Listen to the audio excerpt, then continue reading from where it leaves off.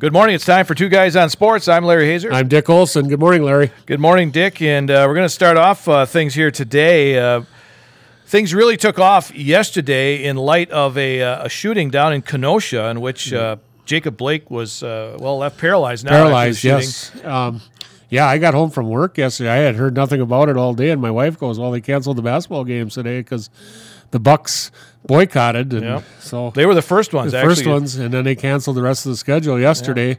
Yeah. And supposedly there's a players' meeting whether to go on, I guess, right now. Yeah, that apparently the Game 5 of each series will be rescheduled, but whether or not they're even going to play. Because they said also yesterday, I read that Game 1 of the Eastern Conference semifinals between Boston and Toronto, which was going to be tonight, right, is possibly boycotting that one too. Okay. So and the Brewers boycotted their game last evening as well, so not playing against the Reds in that one. So a lot of things happening. This shooting really hit the teams in Milwaukee hard. Yeah.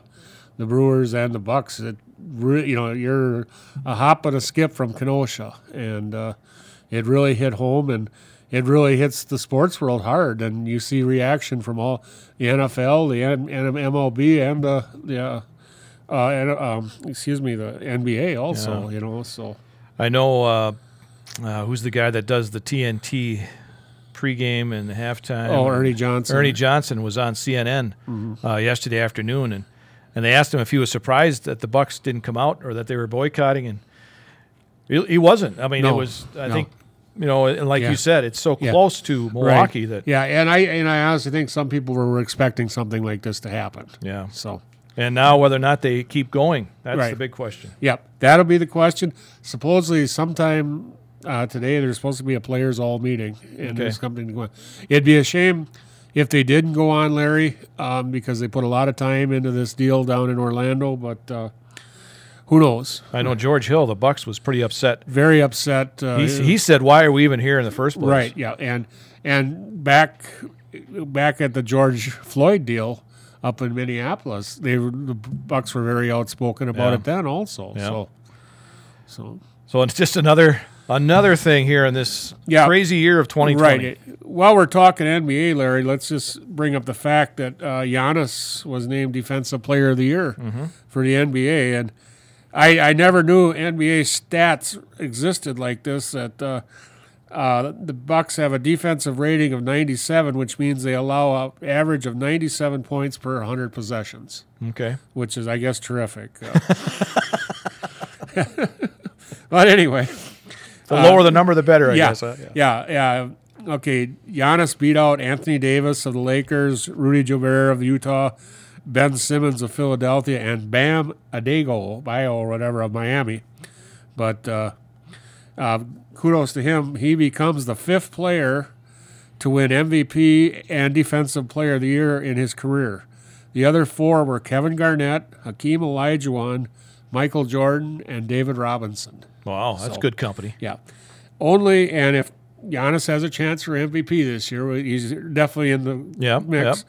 Only Olajuwon and Jordan have done it in the same season. So, wow. So he could really be on some. And he's the first Buck since Sidney Moncrief in the early 80s. Yeah.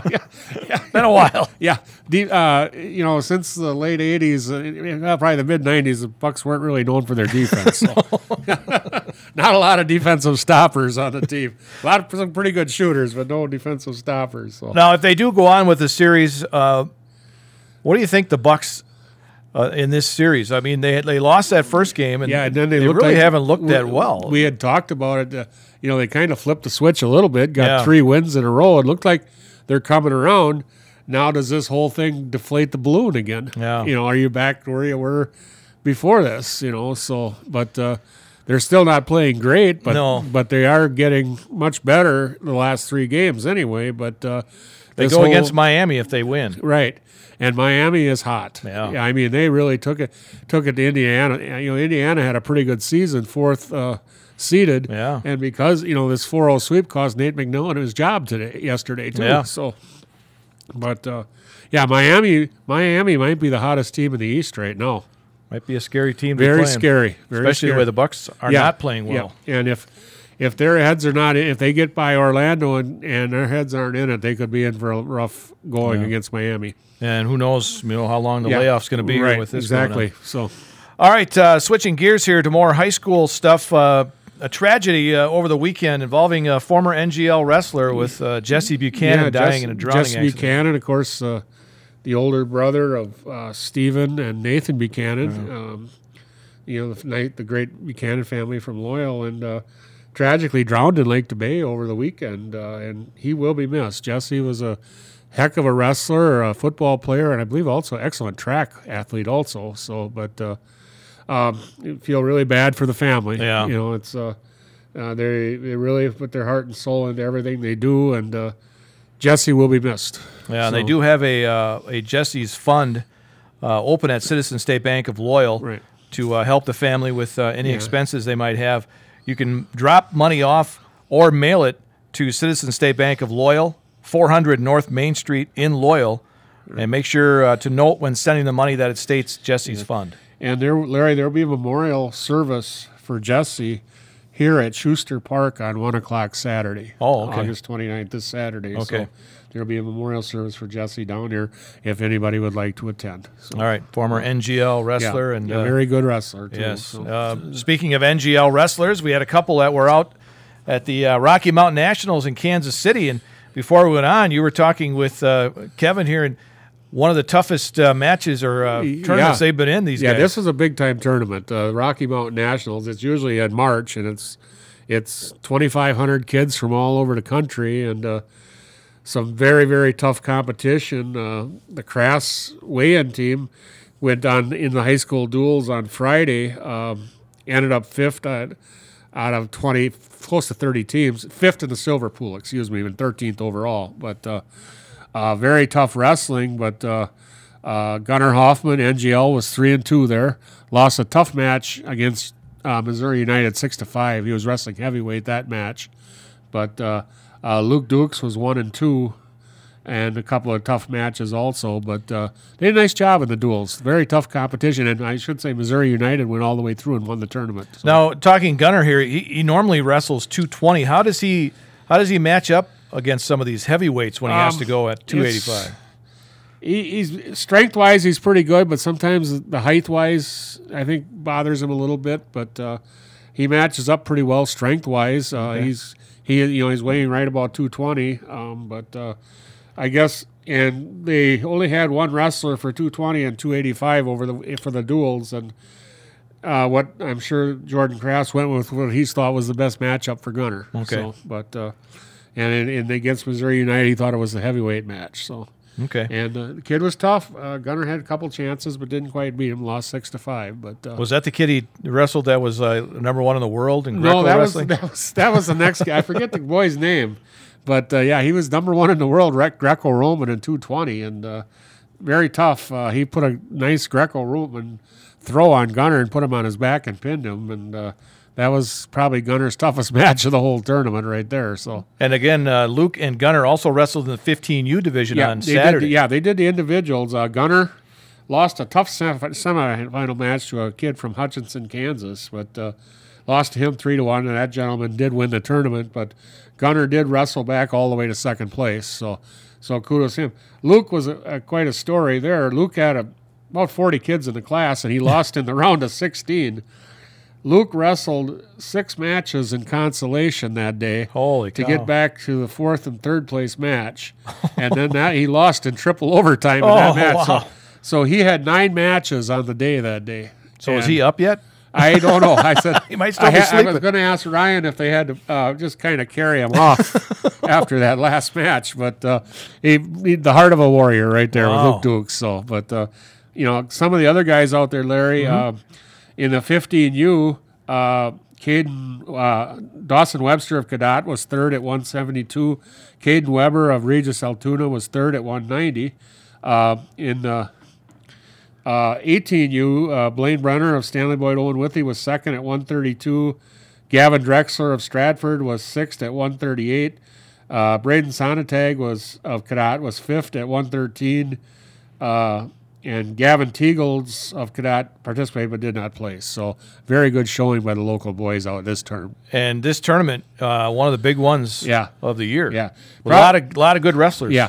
Yeah. Wrestlers from all over the country, probably some of the best you'll ever see out there. And I really honestly believe it was probably the toughest tournament that Luke and Gunner have ever been involved at. So even all through up their youth wrestling days. Yeah, it was one of the toughest, Probably goes right up there, like when they were in 8th grade, they went out to the Virginia Holiday Duels, which was for 8th grade. So this was right there. So and this only makes these wrestlers that much better when they come around in this area. They're getting so much mat time this summer. This is the third tournament they've been to, and they're wrestling multiple matches, and they're getting a lot of time in the off season for wrestling very good wrestlers when they wrestle in these tournaments. Right, and they've got a few more duels that they are going to yet this fall too. Wow. So.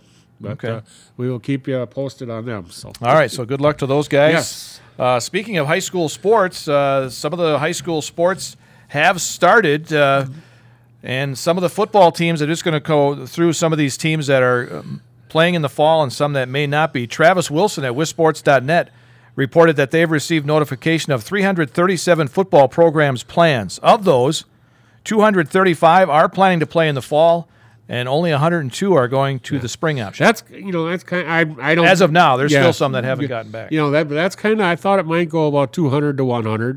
Because you got a lot of the. I really think Larry Division 2, 3 on down is going to play in the fall. There's a lot of big schools that are not playing in the fall. I read Tuesday where the Milwaukee public school system is not they're opting to the spring. Mm-hmm. Yep. And quite a few of the smaller schools in the Milwaukee area are also. But I did also read Wauwatosa area schools are going with the fall. Okay. So wow. So it's around in our area. The Clover Belt has pretty much all the teams have said they're going to play in the fall. Now, Neillsville Athletic Director Matt Dietzler told me that they should get final approval of all things relating to fall sports at the school board meeting on Monday. Right, and that would be August 31st, Yep. and the opting is September 1st. So, good timing. Yes. The Merriwood has said they will play in the fall. Only team from the CWC Small is Pittsville so far. Said they will play in the fall. Yeah, I haven't heard nothing about Loyal. Loyal's undecided. Yeah. Greenwood is undecided in the 8-player. So is Gilman. Yeah. Marshfield is undecided in the Valley football. That's pretty interesting there because I think I read where some of the other ones are already going. Yeah. So, and Black River Falls is the only team that I've seen so far that has opted to the spring from our area. Really? Yeah. So wow. So also the Dairyland Conference is going to be playing in the fall as well. Yeah, I did. One thing I did see was Stratford put out their schedule, and for the first time in 20 years, they will not play the Edgar Wildcats this year. Wow, that's something. They had a non-conference game scheduled. Oh, yeah, that's right. Yeah. So that was good, of course, with the realignment. But circle your calendars for October 16th, Amherst at Stratford. So that should be quite a battle up there. They're both in that CWC large. And over the last few years, they've become pretty good rivals. Yeah. So, yeah. Wow. Yeah, I was just looking at the stats. I forgot how good Stratford was last year. Yeah. The first 12 games, they shut out teams. Yep. 360 to nothing. Yeah, they didn't allow a touchdown till level 4 against who did they play? I believe they played at Northwestern or something. Did they play Northwestern? Yeah, it was Northwestern. I'm not sure where they played. That's right. Yeah. It was. Yeah. That was a neutral field. Yeah, they gave up an early touchdown, but then Lake Country Lutheran really took it to them down at Camp Randall, though. Late, because they got actually Stratford led in that game. Right, yeah. But the second half was just all Lake Country Lutheran. Yeah. So, all right, Neillsville Fall Sports. Now, as I have it here, next Tuesday they will have a cross-country meet, September 1st at Loyal. That'll be their first meet. The first home meet is scheduled for September 15th. Okay. Volleyball. Right now it's scheduled for September 15th, the first match with Cadott here at Neillsville. And the first football game is scheduled for September 25th, Mondovi coming in, and that won't be an easy task. No, it will not. Mondovi had pretty good level of football down there anyway, and I believe they've got quite a bit returning from a team who I believe went to level 3 or 4 last year. And they are predicted to finish second in the Kohler Belt. Yep. Behind Regis. Yep. And they have a pretty good running back and a linebacker coming back. So yes. It'll be interesting, that first matchup with Neillsville Grant. It'll be interesting. And the good thing is they're going to get a scrimmage in against Fall Creek before they go, so that'll help. But right now, the Warriors are a little young up in the offensive and defensive lines. Yeah, that's what's going to be the yeah. test They have plenty of skilled people back, but some of the you got some kids coming back, a couple seniors, Cernitsky and James Luke, and then quite a few sophomores coming up and some juniors. Juniors are going to have to rely on. Yeah, a lot of underclassmen to rely on. Yeah, Renz is going to be a big boy in the line, and a few others. But they got a lot of skill, like running backs, but whether or not they can get holes to open them. And we'll see. There wasn't a lot of off-season program. We'll see how that affects them also. Yeah. So. Well, like we always said, it's pretty much everybody else had the same Everybody problem. was in the same boat this year. So, all right. You mentioned earlier about some NBA coaches being fired. You mentioned Nate McMillan of Indiana, Brett Brown of Philadelphia, also both fired. teams in the playoffs too. Brown.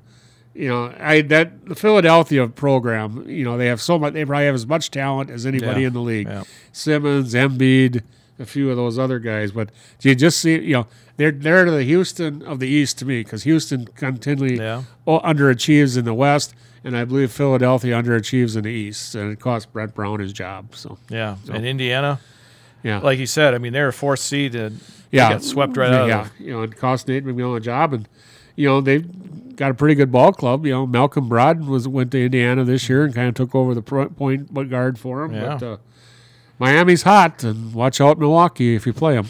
According to ESPN, Houston Rockets coach Mike D'Antoni is in his final year, and Indiana's looking at him. Yeah. Okay. So we'll see what happens. We'll see. First no-hitter was thrown in the baseball world yesterday. Lucas Giolito. Yes. Yeah, no-hitter versus Pittsburgh. So actually, it was on Tuesday. Yeah, Tuesday. Yeah, but I seen him pitch against the Brewer. He's good. He's good. He's their ace. And he wasn't good 2 years ago, but he is now. He's their ace. They signed Dallas Keuchel over the offseason. Dallas Keuchel's in their rotation. Everybody thought Dallas Keuchel would be their ace. No, it's Lucas Giolito. Yeah. So he's got good stuff. The White Sox are hot. Yep. And they have a tremendous lineup.